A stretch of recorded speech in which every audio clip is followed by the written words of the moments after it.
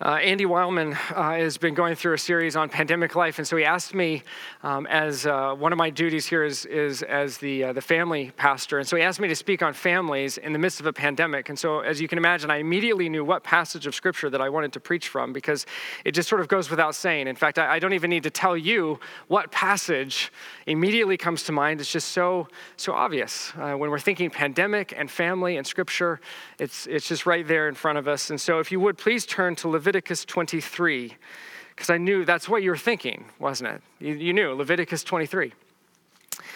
So obviously, I at least amuse myself. There's no obvious passage in Scripture that speaks to pandemic life and how it affects families. There's nowhere in Scripture where we find it written that when you're trying to set your kids up on a Zoom call for school and the password keeps failing even though you've checked it repeatedly, that you're just praying for grace. We don't find that. As unto the Lord, let peace reign in your hearts as you try to navigate online schooling. We don't find that in Scripture anywhere. Right? Nowhere in Scripture does it say, with thanksgiving, receive the grace of God unto yourselves as you allow your kids extra screen time as unto the Lord. We don't find this type of language. And yet we know that the pandemic has had a tremendous impact on all of life, and especially for families. I think we feel it. And one of the ways that we first and foremost experience, I think, the effects of the pandemic upon our families has to do with our rhythm, the rhythm of family life. And all of rhythm right now, ever since we entered this sort of weird twilight zone of this lockdown, all of life looks different. Our kids are no longer going to school. They're staying at home and doing school online. Mom and dad may or may not be going to work. We don't go shopping. We don't go to restaurants and have food there. We have to get takeout. We don't go to the movie theater anymore. All of these patterns of life have been disrupted. And so if you can imagine that in one sense, the life sort of used to sound something like this. There's a rhythm to life. And it just sort of kept coasting along. And maybe if your life was a little bit more hectic, it was more like, a little faster. But there was a rhythm to it. But now, as everything has been disrupted, it feels much more disjunct.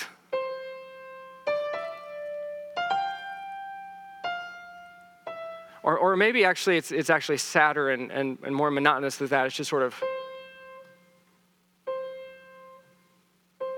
every day sort of sounds the same. And it matters, right? Our rhythms matter. Rhythm is important for us as individuals, but also as families. It's part of how we make sense of life. It's how do we frame life. And so you think of it this way, that if I play these notes for you,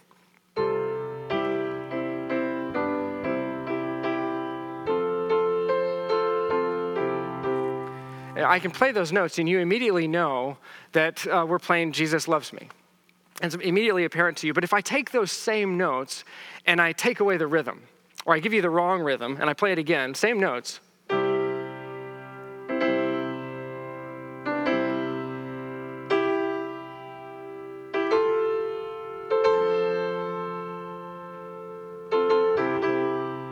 Now, you might be able to sort of piece it out. You can kind of hear the sound, but Jesus Loves Me isn't Jesus Loves Me anymore. The song isn't what it was intended to be. See, without the right rhythm, then the notes lose their meaning. You can play all the right notes, and yet the song isn't the song that it was intended to be.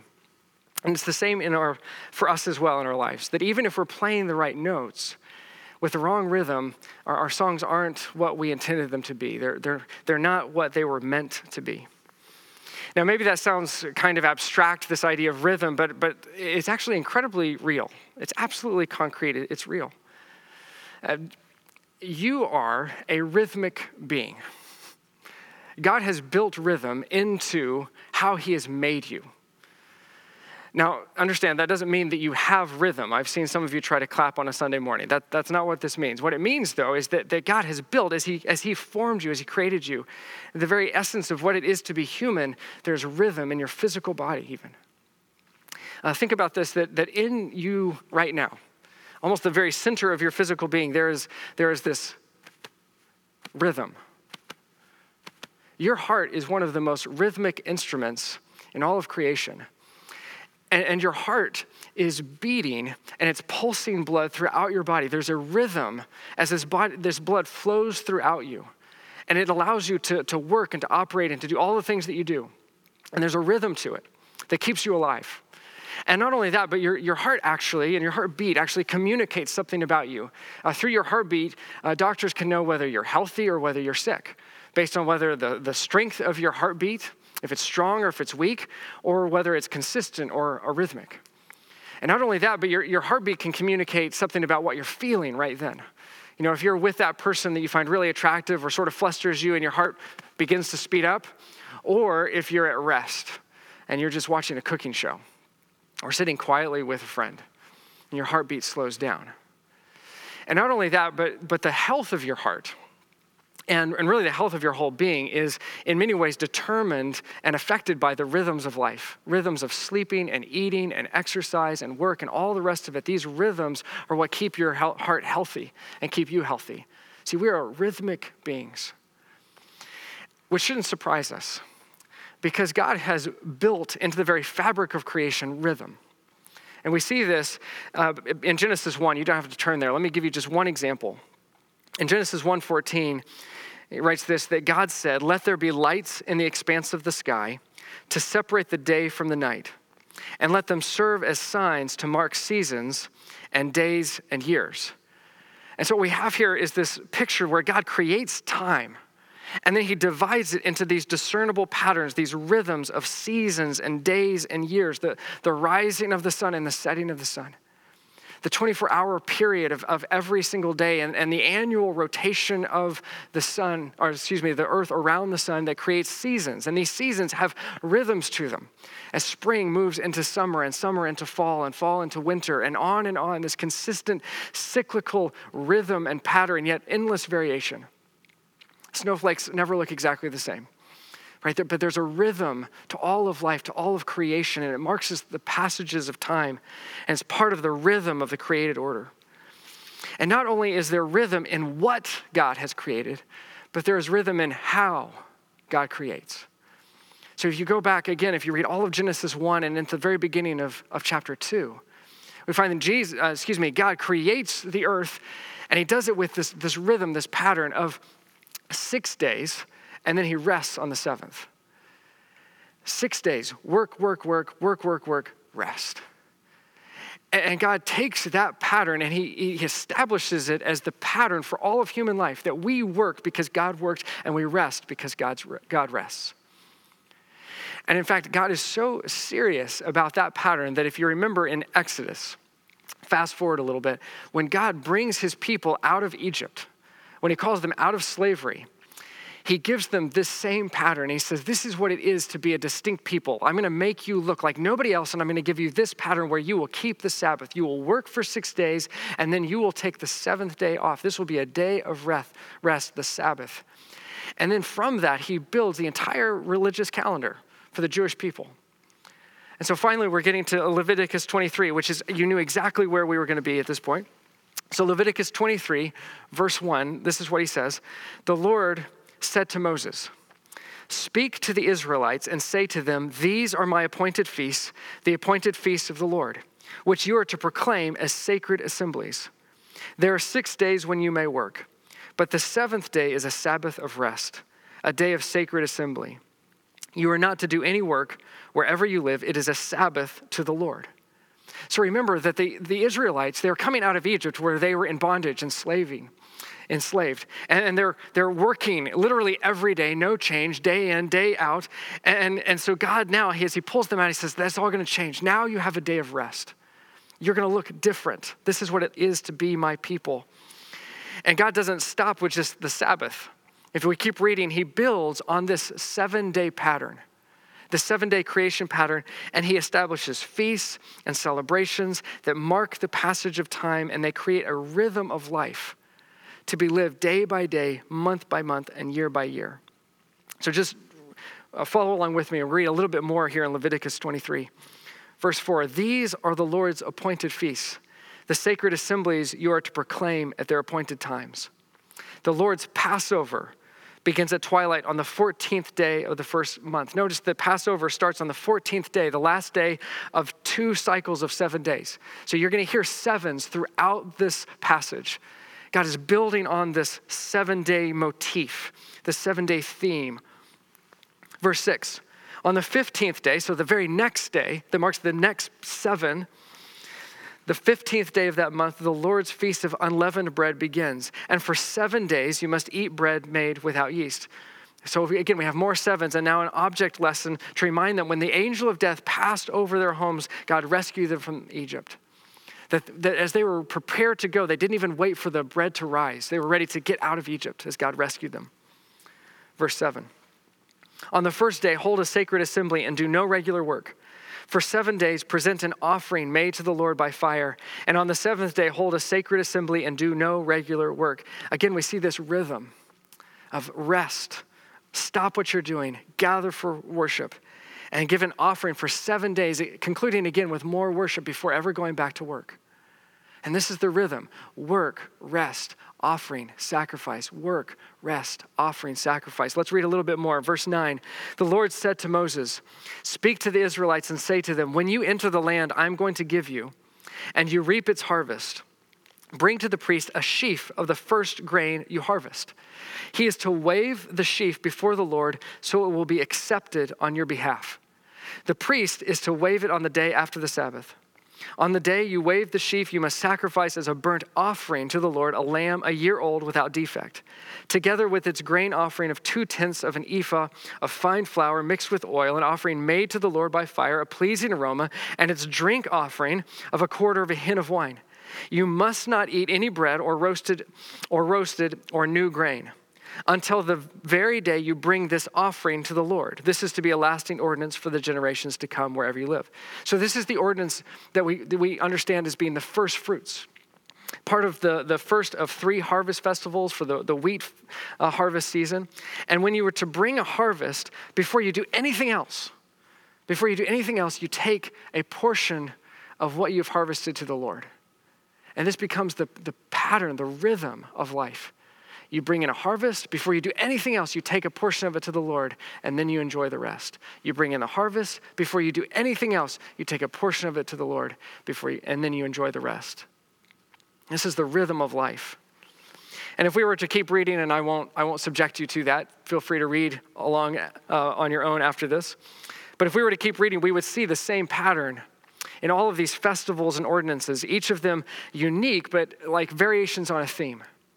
If we keep reading, we find the Feast of Weeks, or Pentecost, which was celebrated when God gave the law to Moses at Mount Sinai. We have the Feast of Trumpets, which marks the beginning of the religious calendar. The Day of Atonement, Yom Kippur, this amazing ceremony in which there would be 2 goats, and one of the goats would be sacrificed to the Lord, but the other goat, the priest would place his hands upon this goat, and he would symbolically transfer the sins of all the people to this goat and then send it out into the wilderness to die. We have the Feast of Tabernacles, or Booths, which was to remind the Israelites that once upon a time they were aliens in a foreign land and they did not have homes of their own. And then you skip over to Leviticus 25, you find the sabbatical year.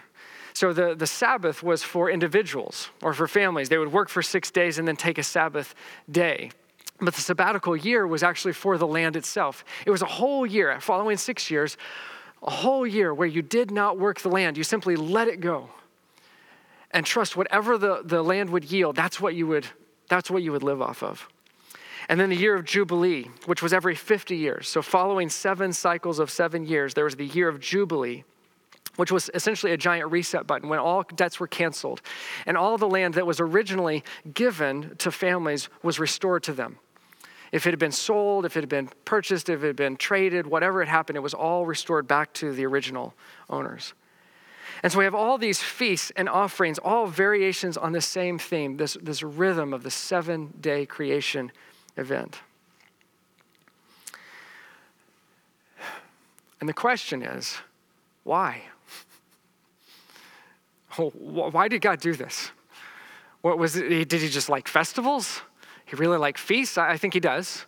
We get to the end of Revelation and it's a giant feast and celebration. But I think there's something more going on here. Something more that God wants us to see. So think back to a moment with Jesus loves me. And what we said was that if you take the right notes of Jesus loves me, but you give it the wrong rhythm, then Jesus loves me isn't Jesus loves me anymore. That without the right rhythm, notes lose their meaning. But we can reverse that, and we can say that with the notes, when you add the right rhythm, those notes, they change. They're transformed. Instead of simply being random sounds, now they become something. They become music. They become a song. If you take those same notes and you put the right rhythm with it, now you have Jesus loves me. See, rhythm is formational. Rhythm changes us. It forms us. If you do the same dance to the same rhythm long enough, it changes you. Think of it this way. If you have in your life this rhythm where you get up every morning and you read from this book and you spend time in prayer, then you are not the same person you were 5 years ago, and you won't be the same person in 10 years from now. See, our rhythms form us.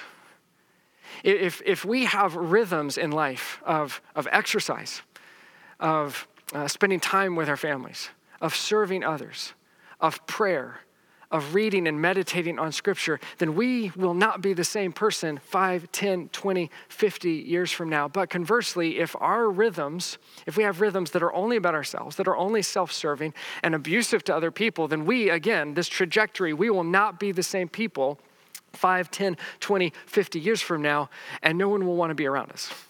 No one will want to know us. See, rhythm is formational. It changes us. And so God, when he brings his people out of Egypt, when he wants to form them into this distinct people who look like him, who reflect him, when he wants to make them distinct and different from all the other peoples of the ancient Near East, the first thing he does is he creates this rhythm, this new rhythm for them. Through all the Sabbath and all the feasts and all the festivals, and in all variations on the same theme, to work, to rest, to offer sacrifices. Work, rest, worship, offering, sacrifice, work, rest, worship, offer sacrifices. Right? This is the rhythm that he establishes for them, all interwoven with celebration and remembrance for what God has done. Now we're still left with a question though. To what end? I mean, is God just trying to create a distinct people just so that they look different from everybody else? Yes, but there's more to it than that still. See, God wanted them to be a distinct people, but a people who reflected him, to reflected the most essential essence of his character and his relationship with his people. And so embedded in these rhythms, what we find are the two profound truths. They resonate in every beat of the rhythm of all those festivals and the Sabbath. Two truths: that God is good and that life is a gift.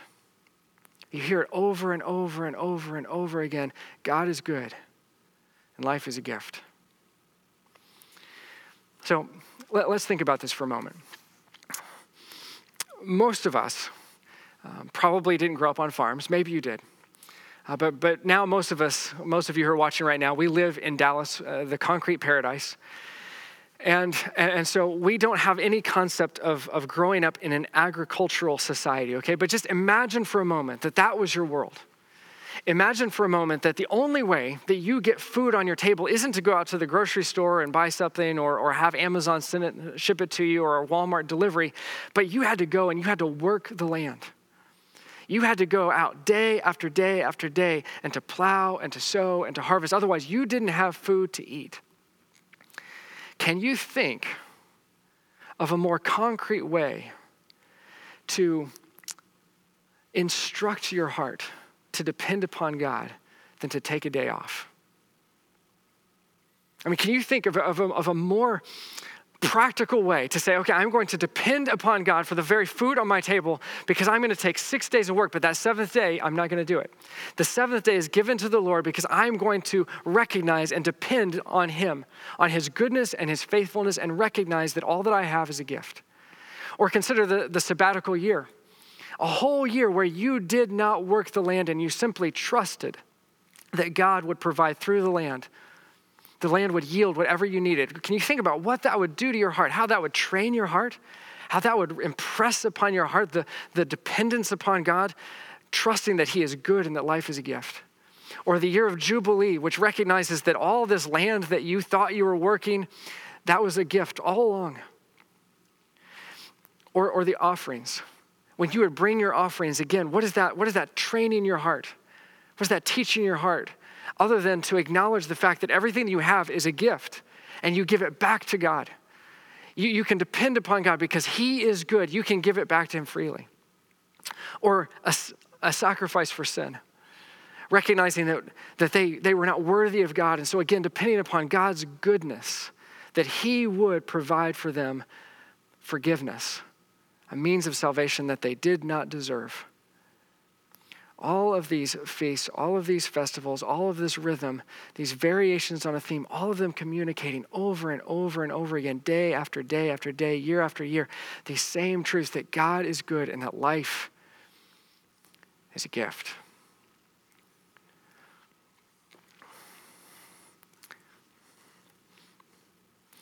And through all of it, God was forming his people. Day after day, year after year, he was forming his people. He was making them distinct.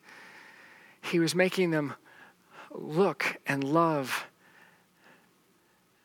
differently than all the other nations. Have you ever thought about what your life says about you? Have you ever thought about what your life rhythms reveal about you? See, rhythm doesn't just form us, it actually reveals something about us. If I have rhythms where I get up and I exercise every single day, and that's my rhythm, I never miss, and yet I can't remember the last time I spent time in God's word, then what does that say about my heart? What does that reveal? What does that rhythm reveal about me? When we have rhythms where our kids are involved in every sporting activity and they would never miss, we know exactly when every single practice is. But church, that's whenever it's convenient. What do those rhythms reveal about us? See, rhythm, it forms us and it reveals us. Some of what I think this pandemic has revealed for us, especially within our families, is that a lot of our rhythms have not been healthy. And that a lot of us, we suffer from a severe case of the fear of missing out. It used to be that if you were to keep up with the Joneses, it meant that you were going to have all the same toys, right? You had to have the right house and the right car and the right golf clubs and the right, whatever that stuff was. You had to have the right things. That's how you kept up. But today, it's all of that, but also it's having the right experiences, the right opportunities, especially for our kids. And this is why when we find out that little Johnny's soccer team is practicing 4 nights a week, but that other soccer team practices for 6 nights a week, then by golly, our team had better start practicing 6 nights a week, because otherwise little Johnny is going to fall behind. Little Johnny isn't going to have the same opportunities that those other kids have. And what we're doing is we are taking those rhythms and we are beating them into our kids. They begin to learn these rhythms that are communicating them that life is not a gift, life is a trophy. And it has to be won no matter what the cost, or else you're not enough. And it is stressing our kids out, or worse. See, what this reveals about us, right? These rhythms, what they've revealed about us, is that deep down what we believe is that life isn't a gift. We believe that life is a trophy, that life is something that we can attain. It's something that has to be achieved, that life is defined by my success or my failure, and we are teaching our kids to march along to the beat of the world's drum. This beat that demands that you create happiness for yourself, instead of inviting them to dance to the rhythms of God's grace. And the only way that we learn that dance is to follow Jesus, because he's got all the moves. See, don't be confused at all. Don't misunderstand me, okay? the cure to what ails us is not to create new rhythms. Lucas, we're dropping soccer practice. Are you happy? That's not my point, okay? See, we can create new rhythms and we can cut back on some of the things that we're doing, but all we'll do is we'll take those new rhythms and we'll simply use those rhythms to attain happiness for ourselves as well, to strive after whatever it is we're trying to get. Right? Those rhythms simply become a means to an end that once again we're trying to achieve life. It becomes a trophy yet again. This is what happened to the Israelites. God gave them all of these festivals, all these rhythms, all of these offerings and sacrifices, the Sabbath, all of these rhythms that were supposed to instruct them and point them to this truth that God is good and that life is a gift. And instead, they took them and they used them. They tried to use them to attain their own happiness. They believed that if they could just do all the sacrifices right and all the festivals right and all the feasts right, then God would bless them. See, they used it as a means to achieve their own happiness for themselves. They turned life back into a trophy. And just like that, they were marching back to the rhythm of the world's drum. See, the only way that we can avoid turning life into a trophy and treating life like it's a trophy is if we look at Jesus. Jesus is the living, breathing incarnation of the goodness and the grace of God. It is only when I look at Jesus that I can know without a shadow of a doubt that God is good and life is a gift. See, all these festivals and all these feasts and sacrifices that God gave to the Israelites, all of those were actually simply foreshadowing Jesus. They're all pointing to him. They're all fulfilled in him. And Jesus, according to Hebrews 4, it is through him that we receive the true Sabbath rest. We enter into eternal rest, not death, but eternity in the presence of God. As through Jesus, he is the true way to find rest. He is the Passover lamb. He is the one who takes all of our sins upon himself, and he dies in our place. He is the scapegoat. He is the one who takes all of our sins upon himself, and he is taken out of the camp and killed so that we can stay inside and safe. He is the once and for all sacrifice through whom we have peace with God. He is the one in whom we find life as we've always wanted it. Songs that as they were always meant to be sung. Life as it was intended to be, not as a trophy, but as a gift. Jesus is the beat that our hearts long to dance to. See, the last thing that I want for my kids, and the last thing I want for myself or for our family, is to buy into the rhythms of the world. To buy into the tyrannical beat of the world that says life is what you achieve. Life is defined by, you are defined by your success and your failure. That life is about what you can accomplish. And believe me, listen, I'm all about accomplishment. I want to succeed. I want to achieve. And which is exactly why I need these rhythms in my life that redirect my heart and remind me that in Jesus, I am not the sum of my success and failure. See, until we know that we are wholly accepted because of Jesus, not because of us, but because of him, then we are in danger of either being ruined by our successes or crushed by our failures. See, until we know that we are absolutely loved in Jesus, we will always be enslaved to the beat of the world's drum. And we will spend our entire lives working as hard as we can to prove to ourselves and to prove to others that we matter, that we're enough, instead of dancing along to the rhythms of God's grace. In some ways, as I said, this time of pandemic has revealed some of this for us because it's so upset our rhythms, it's so disrupted them that there's really no choice. We're having to reevaluate some things. And in one sense, I would say there's no better time than to reimagine the rhythms that we have. But also, I would say there's no more important time to reimagine our rhythms.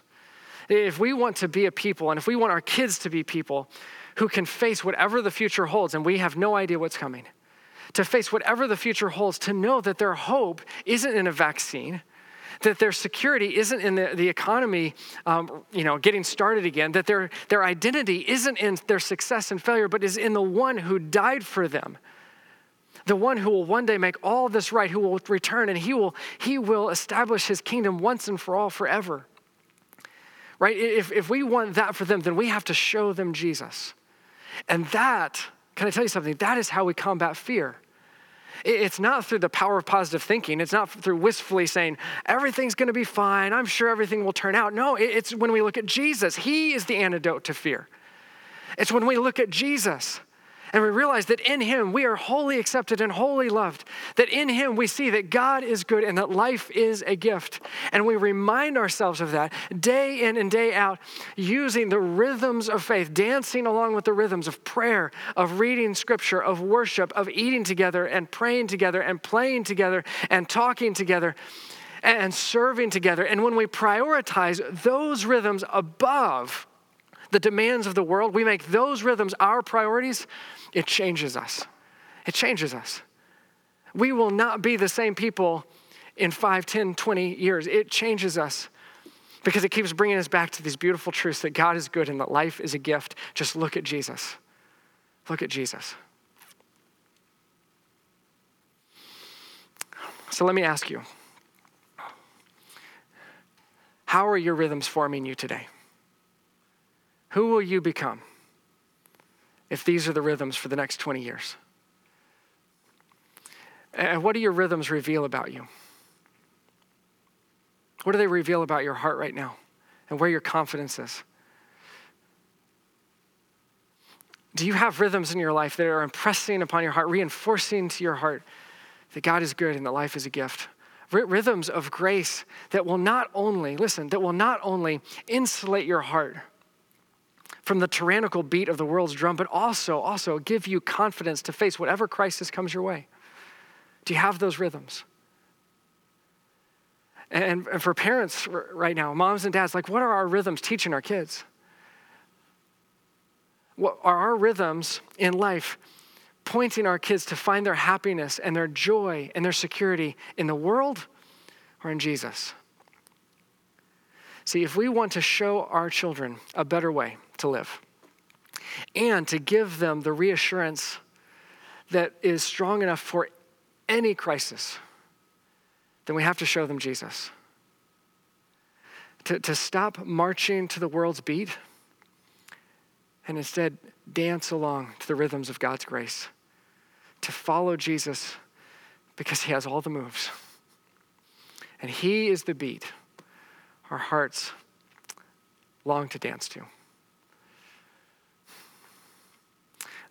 The band is going to come up. We're going to sing. And you hear some rhythm. I hope you'll try to clap along. But this week, I hope you'll consider, what are your rhythms?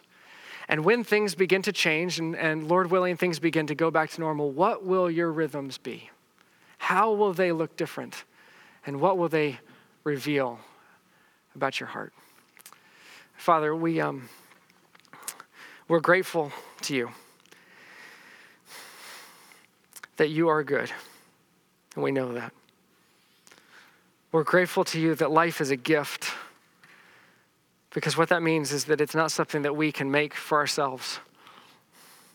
It's not something that we attain. It's not something that we achieve. We'll only be crushed by that, but instead it's something that we receive gladly. And we know that one day you will give us life eternal. That one day your kingdom will come to rest here on earth. Your will be done here on earth as it is in heaven. And there will be no more tears. There will be no more injustice. There will be no more death. There will be no more disease. And all of that will not be because we built it, not because we attained it, not because we were good enough, but because you are good. And life is a gift. Help us to receive it. Lord, it hurts our pride. It hurts our pride. Help us to receive it with open hands. Lord, we love you. Make us look more like you this week. In Jesus' name, amen.